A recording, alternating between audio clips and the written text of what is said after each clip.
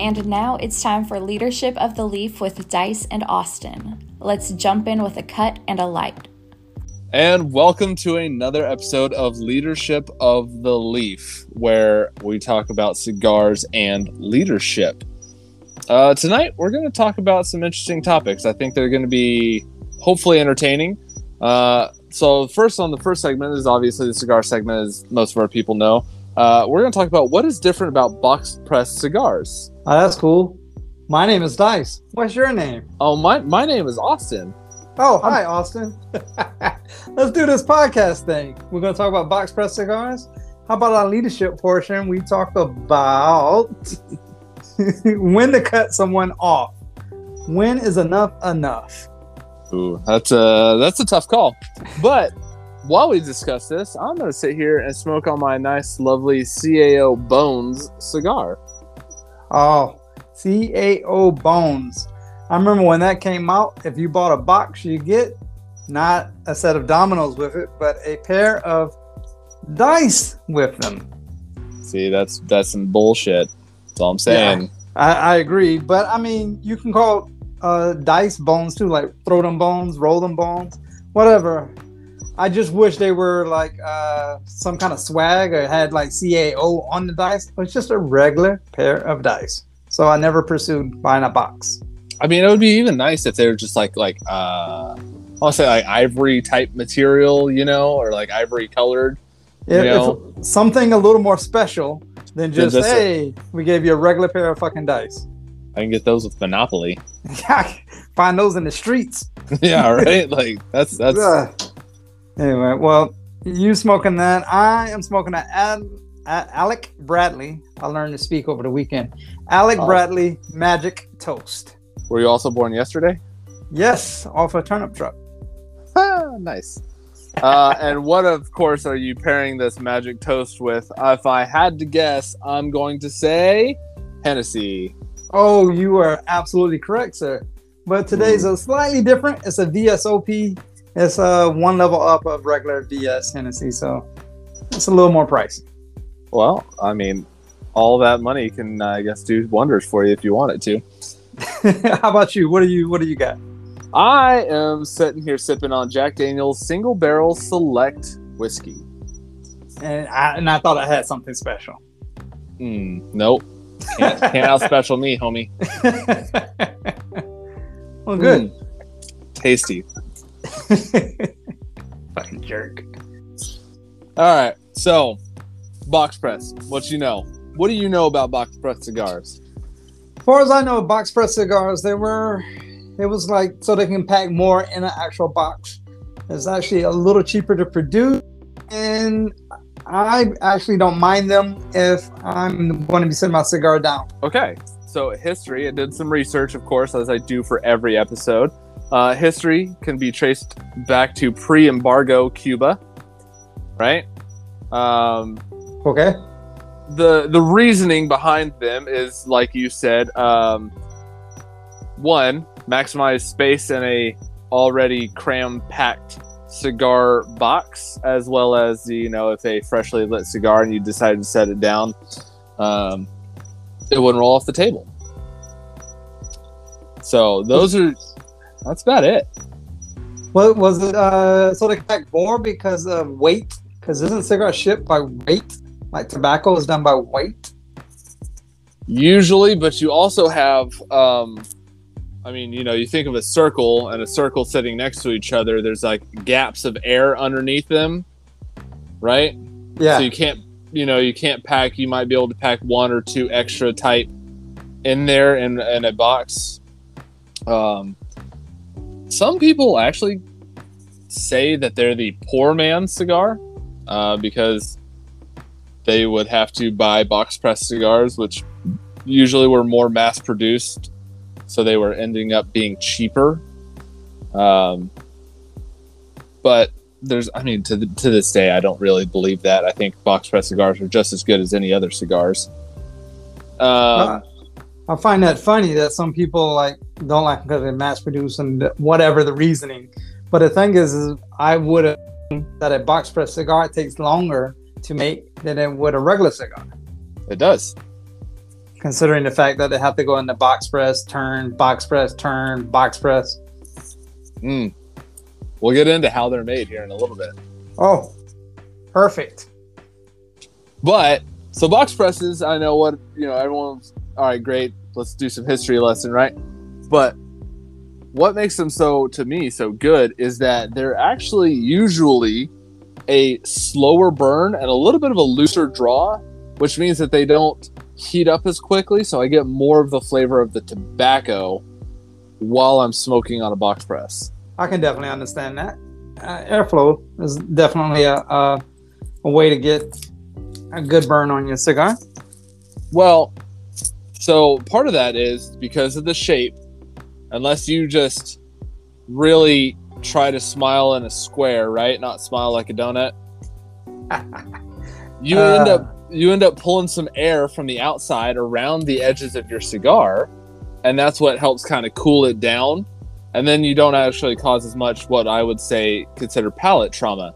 And for those of you who don't know what palate trauma is, your tongue is a palate, right? Your taste palate.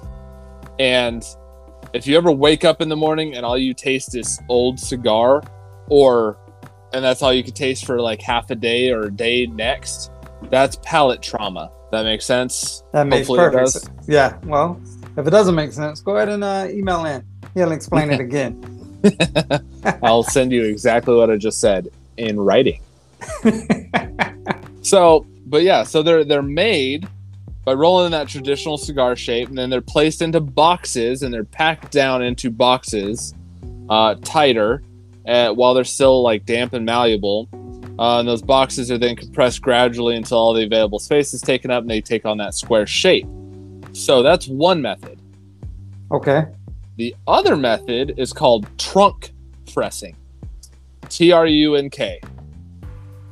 And that is each individual cigar is compressed between a series of wooden slats for a period of 30 minutes to 12 hours.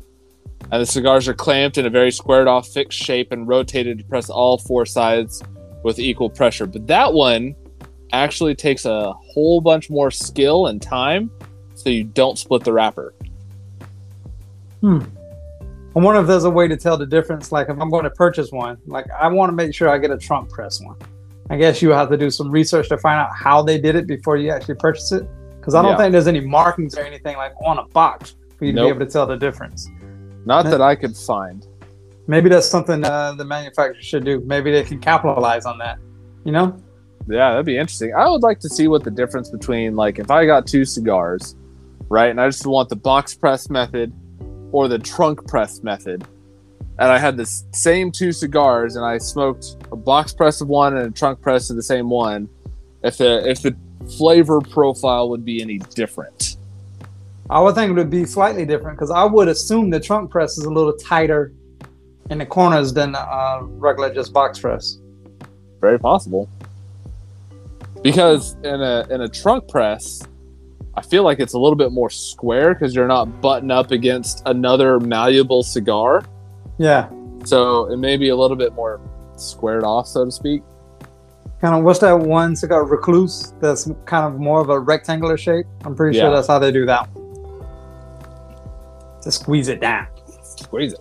And I'm sure that, the trunk pressing, I say it's all in wood slats, but I'm sure they have like a series of wooden slats that could do like 10 cigars at a time or whatever. And they have contraptions.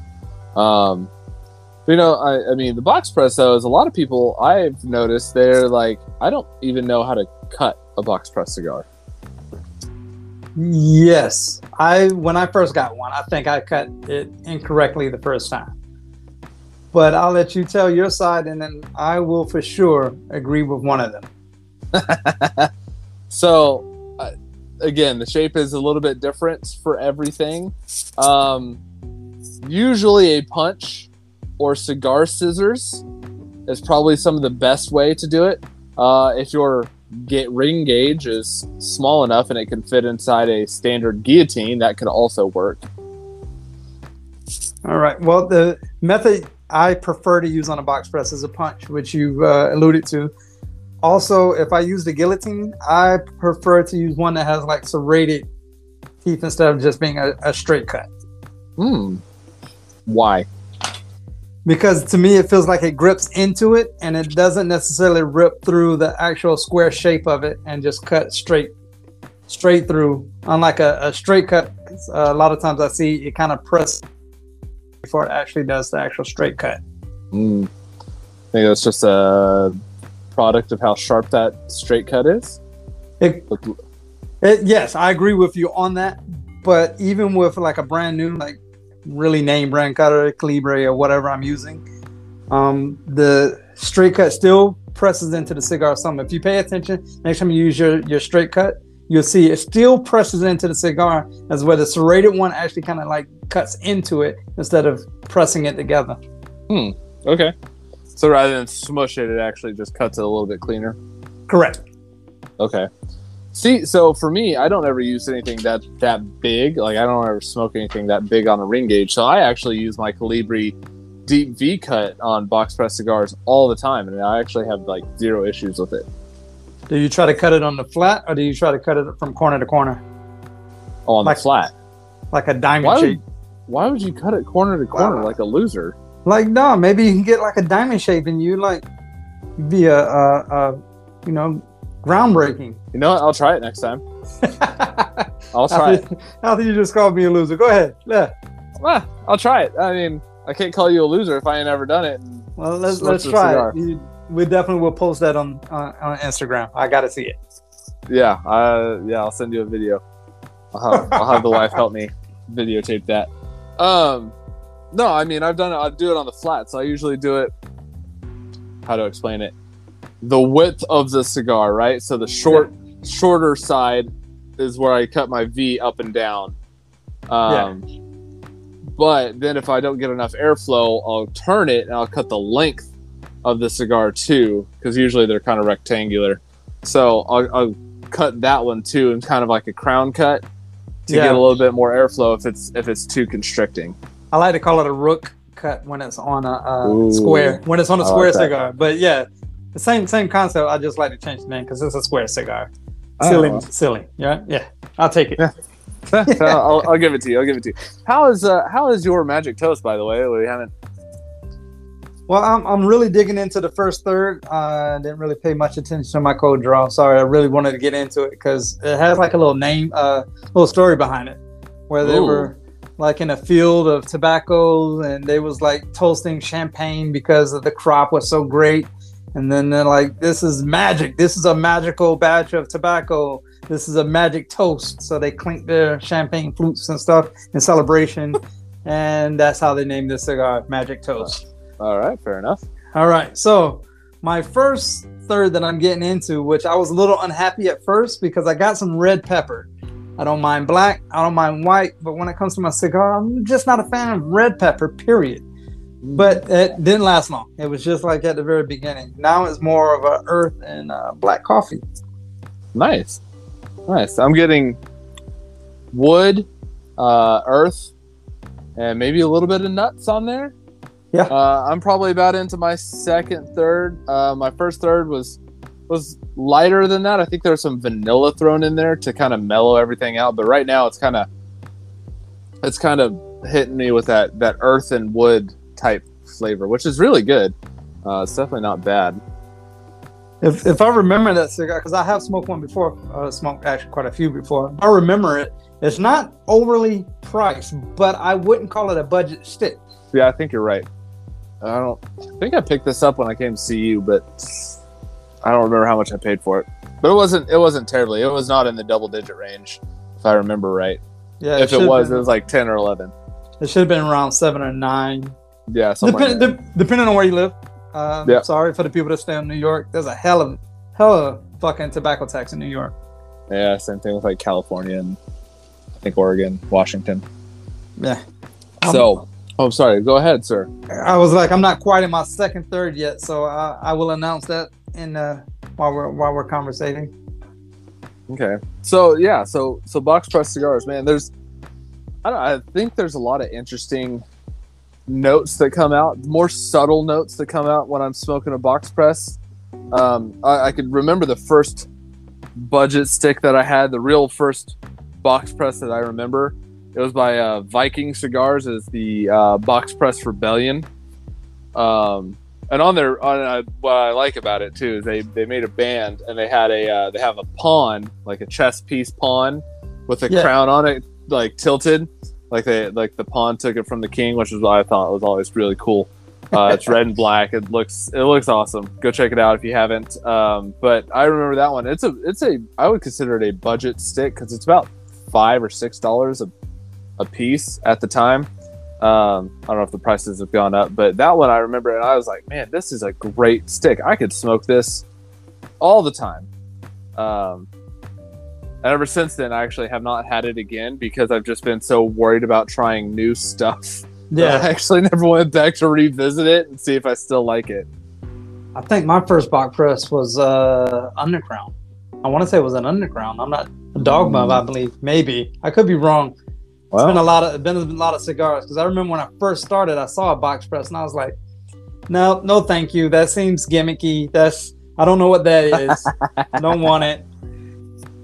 Like that's machine made. But yeah, you learn. Well, I mean, nobody knows everything when they first start out. So, as we all grow, we should all learn.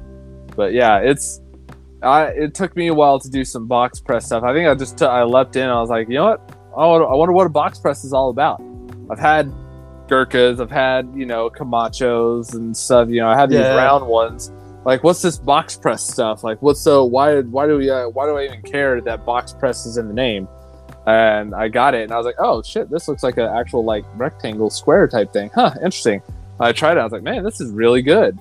Yeah, so then, fascination with box press. I was at a brick and mortar here in Vegas somewhere, one of those, and there was a guy in there, and he was just talking mad shit about box press. I guess he's a box press hater. So I don't know. Some people just go about their day hating life itself, I guess. I don't know. There's no reason to hate. I have no reason to hate. Like I said, some cigar purists, because of back in pre-embargo Cuba, they said, hey, these are mass-produced, these are cheaper, they don't taste as good, whatever the case is, they just hate on box press. I personally have no issues with box press. I know a lot of master blenders. They've done some box presses. I think Oscar Fernandez has done a box press before. I don't think Steve Sock has done one. I think AJ Hernandez has. I don't remember. But there's a bunch of companies out there that do box press, and they win. They get up there on the. I've seen some on the Cigar Aficionado's top 25 list. They get into like the top 10, top 5. I definitely would think there's a slightly different flavor profile with a box press because I would assume they have to take some of the filler out in order to get that box press shape. So I don't know. It'd be interesting if you get a box press and I get a regular of the same kind and we compare our notes. Yeah. I'd like to try that, maybe one night where we do a double cigar special. Ooh. And then we both have, box press and a regular, and then kind of flip-flop back and forth. All right. Kind of interesting. Yeah. Yeah. Let us know if you guys want us to do that.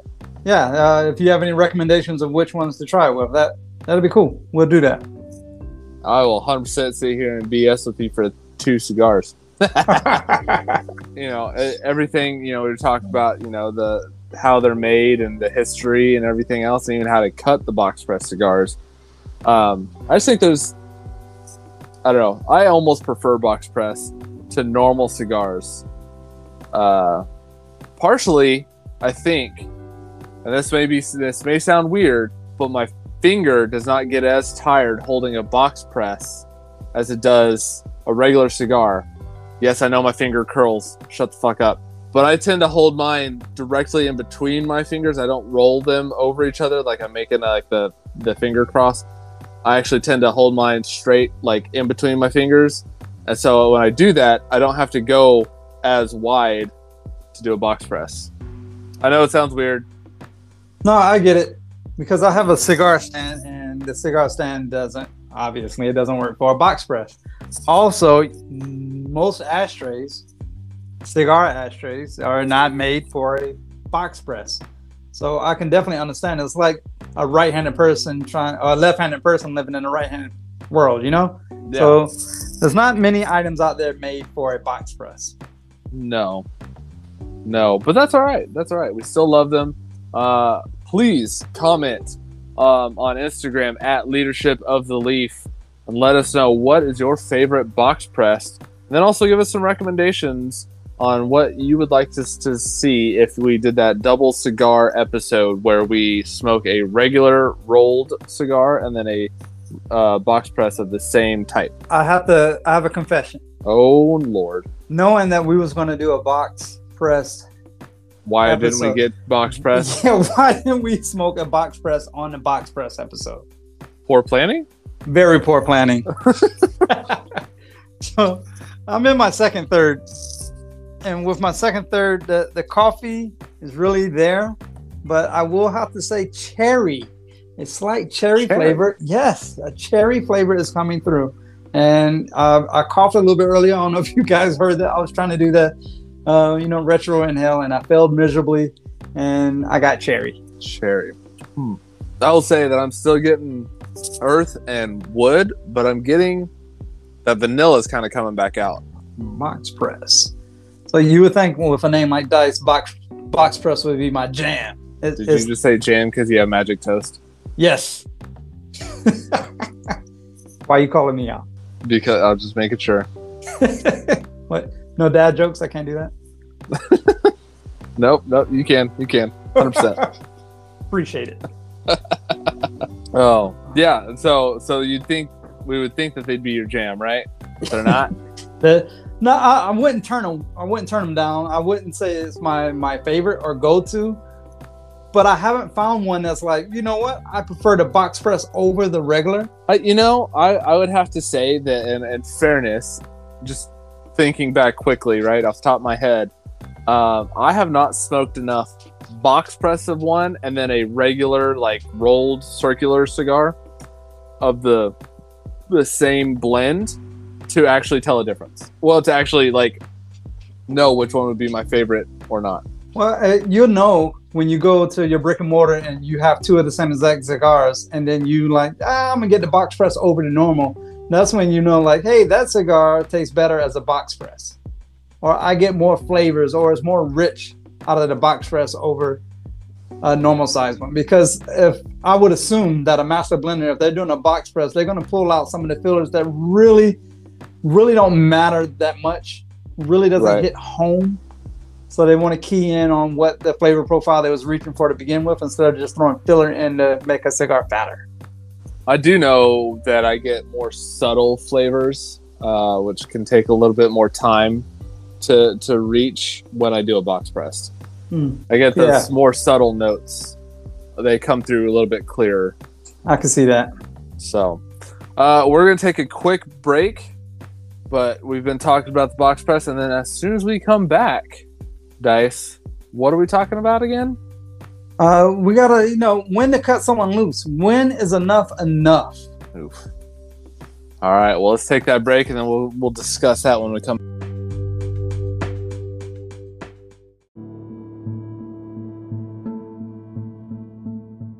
Hey, Austin. Yeah. Hey, I know you was doing this Leadership of the Leaf podcast, and you were smoking on some cigars. Absolutely. I'm curious, how would I know what cigars you're smoking? Oh, that is a phenomenal question. At the beginning of the episodes, we always talk about what cigars we are smoking. But if you want to see a picture of what the band looks like, because maybe you can't find it or we didn't explain it good enough, you can always go to our Instagram or our website, and we will post pictures of what we're smoking and usually what we're drinking with every episode.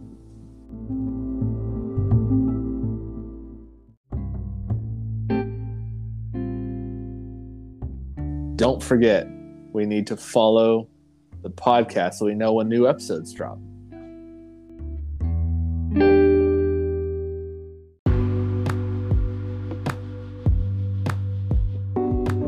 Welcome back. Hope you enjoyed that break. We're going to start with our leadership segment about when to cut someone loose. When is enough enough? Well, if since I'm still married, at least 7 years is not long enough to cut somebody loose. I hear you on that. I'm kidding. I love my wife. But yeah, you gotta cut. Sometimes you gotta cut the bad fruit off the tree and make that sacrifice. You know, time is money. Money is time. So don't waste either. Oh, that's one of my favorites, sir. I know. But sometimes you got to know when to end a personal or professional relationship with someone. Sometimes you got to do it abruptly. Sometimes you can kind of just let that relationship, kind of just die off on its own. But it's definitely very hard to judge. I believe the hip term for that, sir, is ghosting. Ghosting. Yes. Did I use that right? I think we're showing our age. Can't believe that dude ghosted me the other day. Yeah. So I will say this, right? So I have done this before where I have felt a relationship is one-sided, and I've just stopped responding or stopped initiating contact with that person, that individual, and I still haven't talked to them to this day. Oh, perfect, because that's exactly what you're supposed to do. Yeah, and I'm like, well, obviously I did not mean enough to you. Well, I do know when trying to figure out if it's time to let someone go, cut them loose, whatever words we want to use, it's definitely hard to judge. Yeah, definitely. Well, and the thing is right. So it depends on the person that you're looking at that relationship to end, right? So if it's a professional relationship with a peer or a subordinate, or how even a boss, it's you kind of got to sit there and look at, like, if I cut ties with this person, I don't even want to say cut ties. Let's just say cut ties. If I cut ties with this person, what am I losing? What am I sacrificing by giving up this person in my life? And if you sit down and you think about it and you're like, well, I'm really not giving up a whole heck of a lot. I've given up my work buddy, somebody I share memes with. Well, is that really worth the negative that caused you to sit there and think about ending the relationship with the person, or not? Well, if you're sitting there and you comes up with a big fat goose egg, then I believe the answer to that question is easy. Right. Nothing. Cut them loose. Yeah. If you don't need them, cut them loose. Right. And we're not saying burn that bridge, right? We're not saying burn their house down and go after them and make them an enemy. We're just saying, you can just sit there and be like, fine, I don't need to talk to you, and let it go.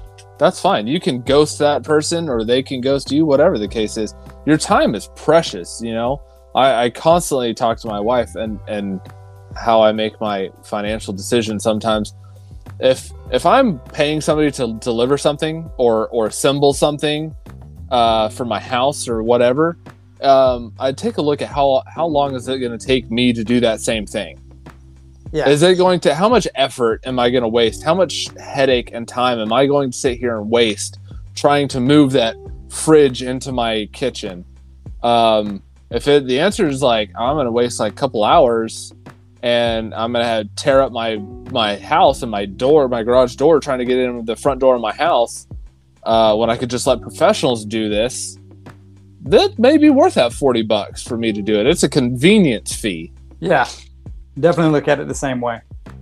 So the same thing is, person, if you're sitting there like, well, I'm constantly initiating contact with this person, or I'm constantly doing X, Y, or Z, or they're just taking more than they're giving, how much is your time worth? How much energy are you expending on this person? Right. Yeah. Dealing with like objects and items is kind of easy to kind of judge, because you can actually kind of weigh your costs and time and all that. But when you're dealing with a person, each person, each situation like that is going to be different. Mm-hmm. And you have to like choose how to go about this. because like you said, you don't want to burn any bridges. Like laws of power, everyone is a pawn in your game eventually at some point in time. So you don't want to burn that bridge. Right. So my wife actually cut out one of her good friends, lifelong friends, and this was around the time my kid was born, and she tried to do this tactfully, right? So she thought about it, and she had been kind of ghosting them. She'd sit there and respond when they responded, but then the conversation would end after she responded. That friend would never text back, and they'd go 6 months, and then the friend would like just text back, and she'd respond again, and they'd talk for a little bit, and then it'd just end with my wife ending on her own message. So she was like, well, obviously this person's not just doing anything. They're also very kind of a toxic person, very narcissistic. Everything was all about them, right? So my wife didn't want them around us, and when they found out that she was pregnant, they were like, oh, I can't wait to see the baby. I can't wait to spend all this time with the kid. And we're like, my wife kind of asked me, she's like, well, what do you think? And I said, look, your friend, your decision, but here's my 2 cents on it since you're asking my opinion.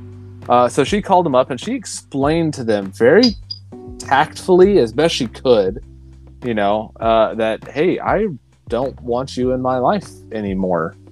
You're a bad, negative person, and I don't feel the need to indulge you any longer. You are a drain on my mental health. And just tried to give them, hey, this is this.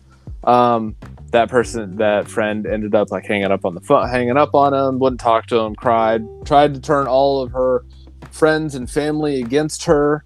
Obviously it didn't work. So it just kind of confirmed what she was like, well, I made the right choice, right? Yeah. Especially if you sit down and you have that tactful conversation with someone and their response is very negative, very, disheartening. That just confirms your decision to move forward with the ghosting, move forward with cutting that person out of your life. Right. So that makes it an easier decision. Yeah. That friend has reached out and said, hey, could we talk some more and try to work things out? And she said, yeah, sure. Here's my boundaries, right? Here's my line in the sand, if you will. Here's where I'm willing to sit. Here's where what I'm willing to do to try to work this out with you. It was kind of on her terms. The friend still has not tried. It, to this day, has not actually said, hey, let's meet up on this day at this place to try to talk this out. Nothing. They said, hey, let's talk, let's do all this stuff. Nothing. And I was like, sure, we'll talk. Here's my weekly availability. I can do it on these days around this evening time, whatever. Nothing. She's like, just let me know. Nothing has made it thing. Well, that's perfect. That's a perfect situation because there's always two sides to the coin. So you reach out tactfully, say what you need to do your piece. And normally you probably get a negative response. So you go ahead and like, nope, this person is done. No longer. But sometimes people want to change. They're like, oh, I'm so sorry. I see the error in my ways. I'm going to move this. I'm going to do that. When someone gives you that false hope or give you some kind of response to where they're going to try, it's perfect. Allow that to happen because you want that to happen. So allow it to happen. But the thing is you got to, as you said, draw lines in the sand. You have to set it up to your parameters because you're the one that cut them out of your life. So if they you give them like 2 weeks and you get no time or nothing changes, then you go ahead and continue with your decision of cutting them out your life. But sometimes telling someone tactfully that they suck at life and you don't want them part of your life, that kind of can be a wake-up call for some people. Like, oh, I didn't know that about it. I didn't know the situation was like that. I didn't know you felt that way. Let me do this to make it up to you. And of course, most people, I call that the honeymoon phase. They want to make it up to you, and then 2 weeks go by, you're back to square one. Right. So you just cut that person out your life. If there's no change, the rhetoric is all the same. Just wave by. Yep. And in the case of like my wife, I've seen her be happier since that friend was cut out of her life. And she even tells me, she goes, I'm willing to meet with him, to talk with him, but at the same time, I'm actually like kind of dreading the possibility that I may even try to think about letting them in my life. And I was like, well, that just reinforces your decision then. You know, if you're dreading that letting, like if you've spent 6 months, 2 months apart and you're like, oh man, I'm so much happier. And then you go back and you're like, I really don't want to go back and be with this person. That's a sign that you just need to just be like, all right, I'm done. I'm out. I can't do this anymore. Yeah. I'm not going to turn gray worrying about you. Mm-hmm. Now, in the professional sense, if it's a peer, right, and you're forced to work with them on the daily, you know, and they're used to you being besties or whatever, or you saying yes to all their stuff, you know, try just say, hey, pull them aside. Say, hey, look, I don't agree with you for what, you know, just start standing on your own 2 feet. Hey, I don't agree with you because of these reasons. Hey, you know, try to sit there and make sure you are your own person. Make sure your confidence and your stance on things is solid, and where you're going to sit there and stand and you're not going to budge, because at a certain time you're going to have to sit there and say, hey, look, you know, you may agree with them and you may disagree with them. Who knows? Hey, I agree with you on this position that we need to move the company in this direction. I disagree with on how you said it to us and how you presented it, because it made it seem like we're a bunch of schmucks, and I really don't appreciate being called a schmuck. And you're the savior come to save us all. A lot of those situations where you have to work with someone and you want to cut them loose, but it's impossible because you have that working relationship. A lot of those times, I know for me, from experiences, I just keep it a professional relationship. I don't ask them about the basketball game that happened last night. I don't tell them what happened this weekend. I don't even talk about restaurants. You know, I don't even want to talk about the weather. Like, can we get Project A complete today? Okay, this is what I'm gonna do. This is what you're gonna do. Okay, we'll meet in the middle, and then we'll clock out at the same time. Because I don't want to have that relationship. I just want to have a professional working relationship. Yeah, I had that happen to me. I had a work, we call it a work wife, right? Me and her were close, we were tight. You know, my wife knew her and her husband. Me and her were close, so we talk all the time, talk about everything. We'd go hang out in each other's offices and work on projects together, whatever the case was. She had said something that I did not agree with, and I took it as a personal attack. So I went and talked to her about it. I said, hey, I feel semi-attacked by what you said the other night, and I really don't appreciate it. She's like, well, I'm not wrong, so you can either kind of get on board or get out of the way type thing. And I said, well, then I guess we're just kind of done here. And I just started staying in my office, working on my projects, not helping her with hers. She didn't help me with mine. You know, I stopped volunteering to help her, and then it got elevated to a point where the boss came and talked to me and said, hey, it's being noticed that this is how close we were. It's being noticed that you don't spend as much time with person Snuffy. And they've come talk to me and said that it feels like almost like a hostile work environment for them.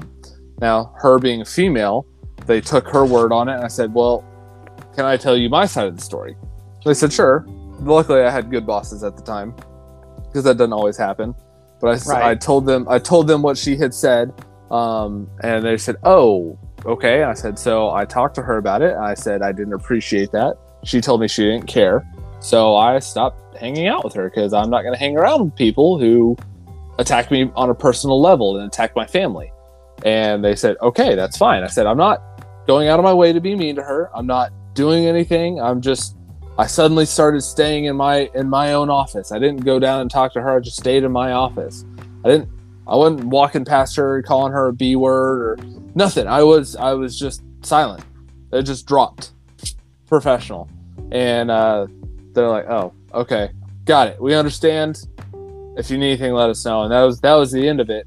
But it was just one of those things where I cut those personal ties and just left that professional thread because I had to. Your scenario, it probably happens to quite a few people. The problem with severing ties with someone or just making a professional only relationship, for a lot of people, it usually happens too late. Yep. They wait too late to do something, and then it's too far in the game for them to like backtrack. Yep. Yeah, and that's kind of what happened to me. Is she had made a couple remarks that I kind of ignored and kind of laughed off, thinking that she didn't really mean it, and then she got bolder, and I was like, oh, nope, I'm done, I'm out. Cross that line, so to speak. But in a similar scenario, I was trying to train somebody, and my boss said, hey, you're good, you train this person. I said, okay, fine. I was training that person, and they were continually messing up every single day. And I finally was just like, hey, are you meaning to mess up, or are you just an idiot? And they're I'm not, no, I learned a lot from you. And I said, great, you still suck at this.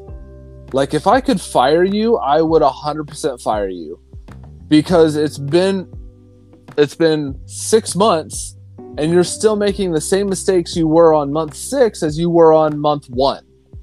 You haven't progressed anywhere. And that's one of those hard things to do, to be like, your talents lie somewhere else, not here, but somewhere else.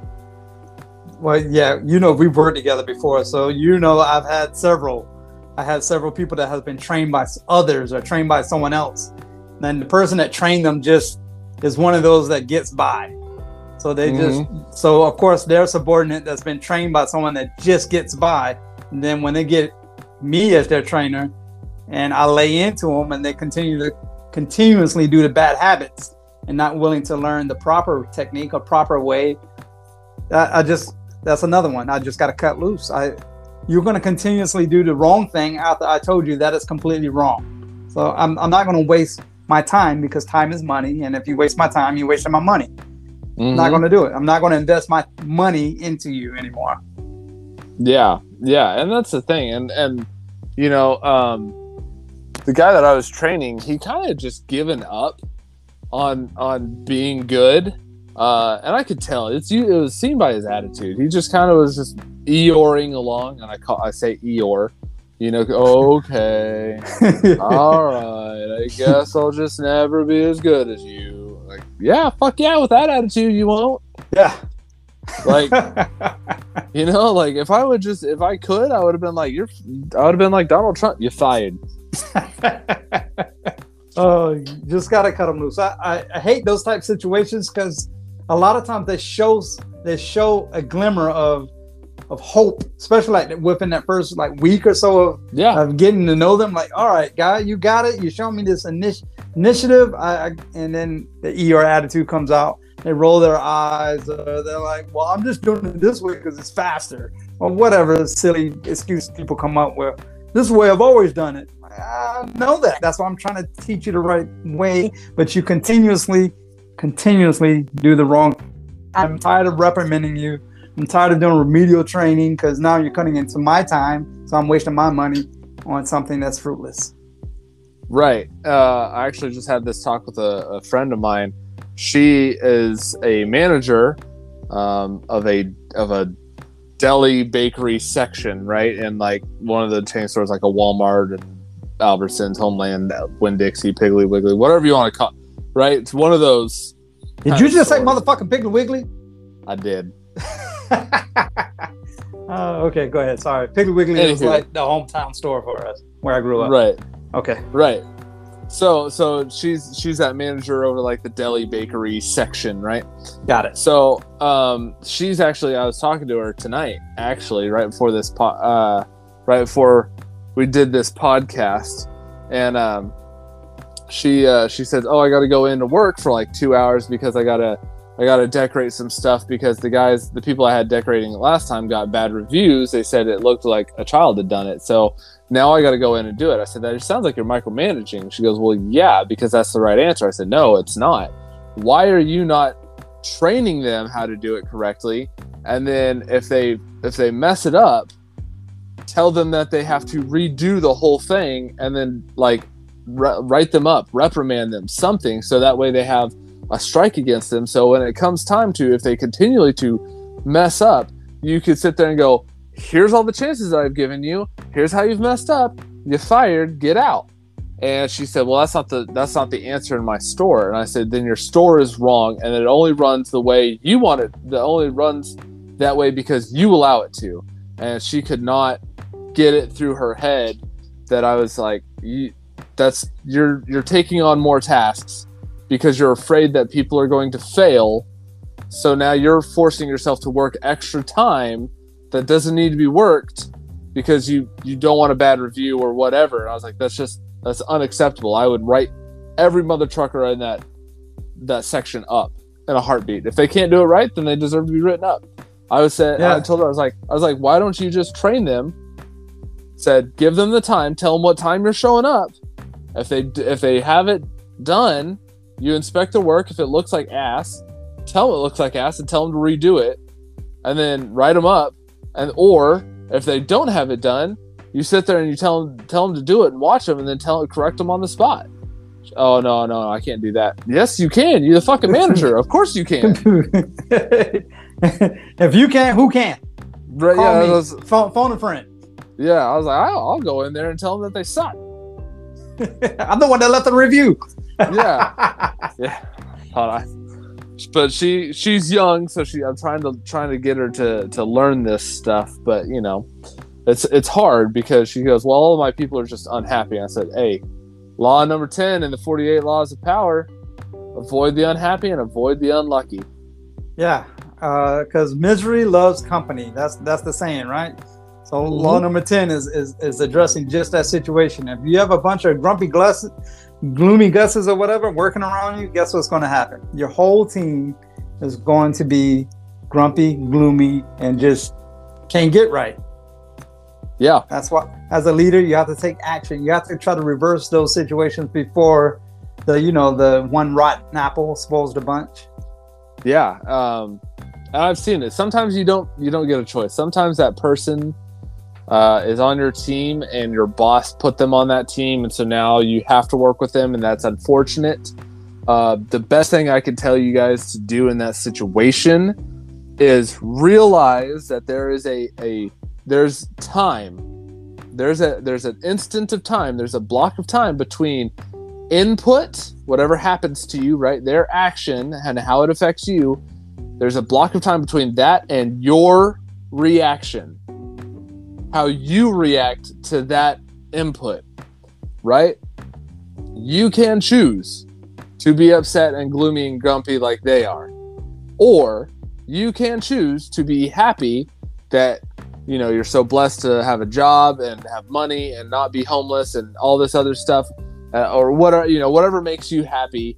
Or, hey, I had a good day because I got 6 chicken tenders at Zaxby's instead of 5 like I ordered. Whatever makes you happy that day, whatever made you happy that day. Hey, I hit all green lights on my way to work. Fuck yeah. Good job. You know what I mean? Like, You can choose to sit there and let their negative attitude affect you, or you cannot.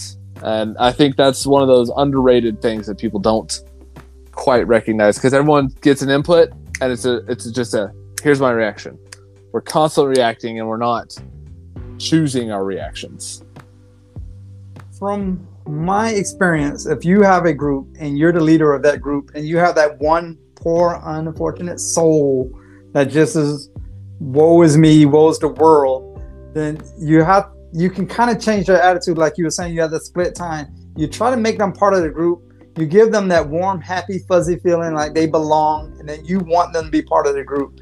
After some time, if that doesn't change around, maybe it's time to trim the fat if you can.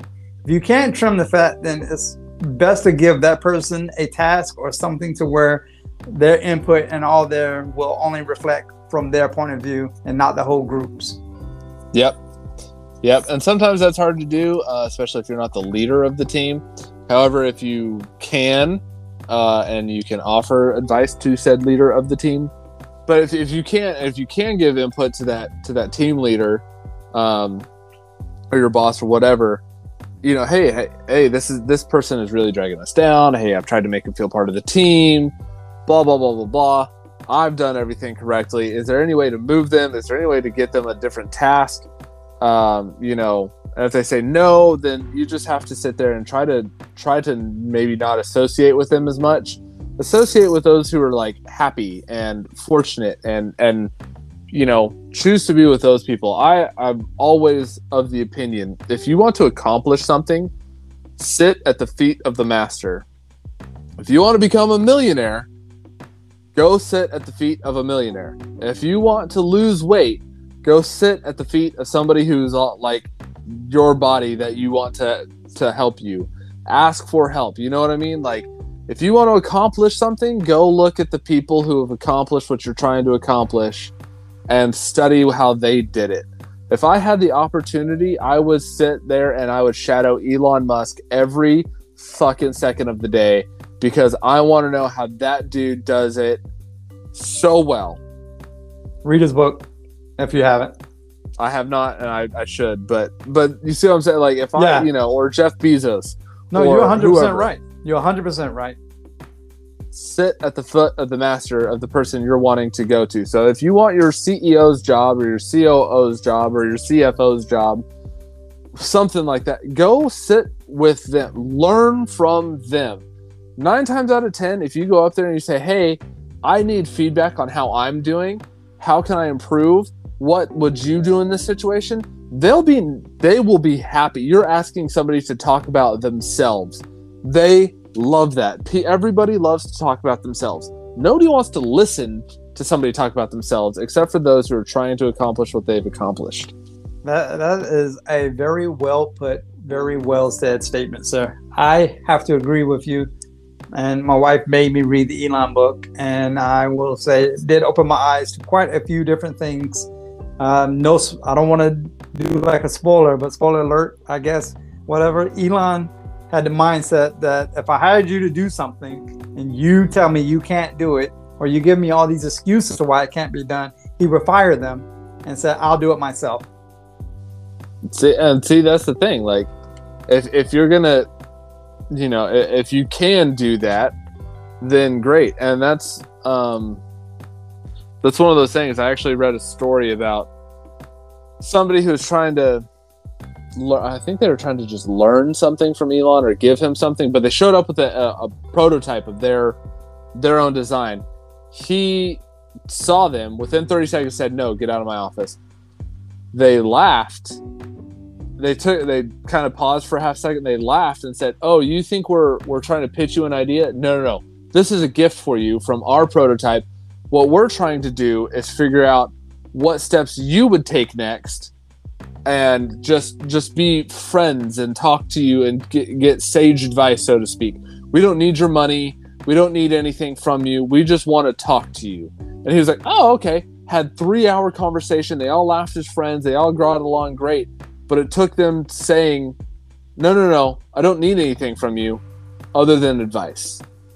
And he was like, oh, okay, cool. But they showed up with like a prototype, and he thought they were trying to pitch him something.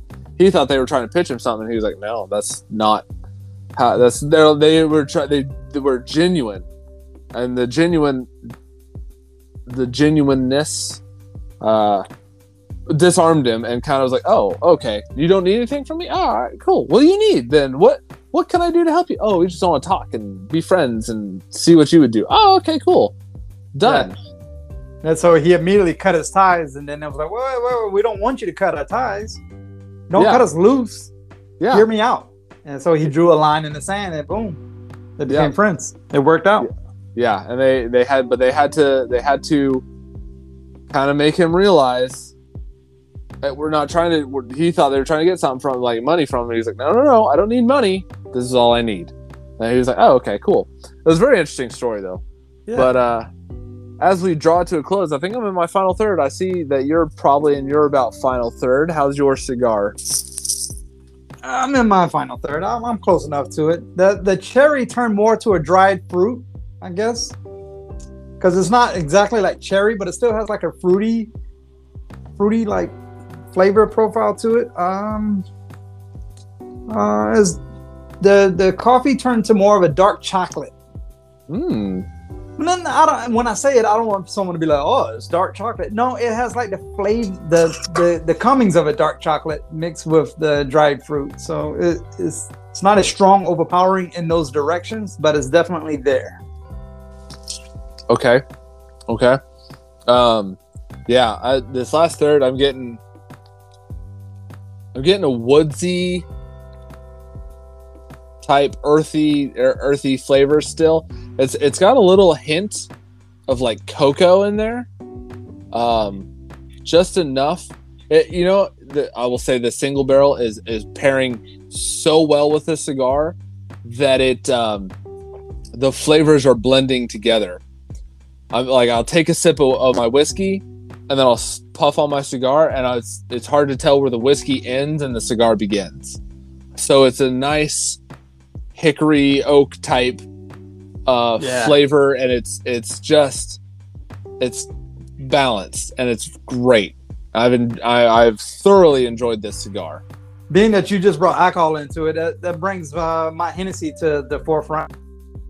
It has more of a dried fruit like aftertone to it, so that could be what changed the cherry flavor to the dried fruit. I'm not 100% sure on that, but it makes sense. So what you're saying all adds up. I like it. This is a very good cigar, very well balanced cigar. CAO is probably one of my favorite cigar companies, just because I'm really trying to search here. I don't think that I have had a bad cigar from CAO. I've had some that the draw is not quite perfect on. I've had some that are maybe my favorite, but I don't think that I've actually had a bad cigar from CAO. And I've had the Italia, the Americana, the Amazon Basin, the Brasilia, the Bones, I've had a flathead, several different flavors of sizes of flatheads. They're very well made. I still want you to try the Soprano, or whatever they changed the name to now. I still want you to try that.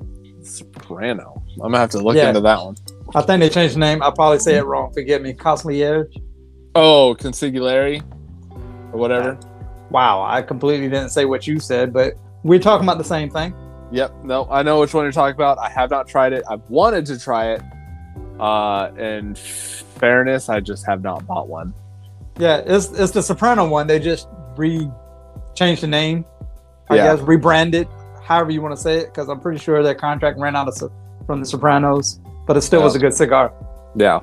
I will have to say, to an end, I have to applaud you for bringing in one of the 48 Laws of Power there, Law 10. I appreciate that. That's good looking out. I'm here for you. If you guys have not read the book, 48 Laws of Power or 7 Habits of Highly Effective People, I would recommend both of those books. Highly recommend both of those books. They are great leadership books. They are on the chief of staff of the military's reading list almost every year. They're phenomenal books. Go read them if you haven't done it. They'll help you out a lot. Even if you're not in a leadership position, just go read them. They're good books. You can't get them wrong. We have a list of our books that we read. Goodreads, if anybody has a Goodreads account. If they don't, they can go to our website, which is nsplume.wixsite.com/LOTL. You can also find our link in the bio of Instagram, Leadership of the Leaf. But a list of our reads on there. Quite a few leadership books, some other like just entertaining books in there. Just our reading list, something to give you something or two. Yeah, absolutely. I need to finish up my grant book and move on, because I do want to finish that book here in the very near future. It's just so interesting. I don't always get a chance to read as much as I want to with my young preschool age child now. So it keeps me rather busy. Yeah, I would like to do an episode of maybe of books we've read, because I would be very interested to hear your thoughts on the Grant book. I'd love to share those. That maybe we could do that on the next episode, or maybe even a sidebar. The sidebar would be good. All right. Until next time, just want you guys to remember not to be that asshole. Cut those people out of your life that are making bad choices or forcing you to make bad choices, and just don't be that asshole. And like my friend here, there's no bad cigars, especially by CAO. There's just better ones out there, right? Absolutely. Until next time, folks. Thank you for listening to Leadership of the Leaf. The comments and opinions expressed by the host and guests does not reflect the opinions of those that broadcast this show, nor does it reflect any of our affiliates.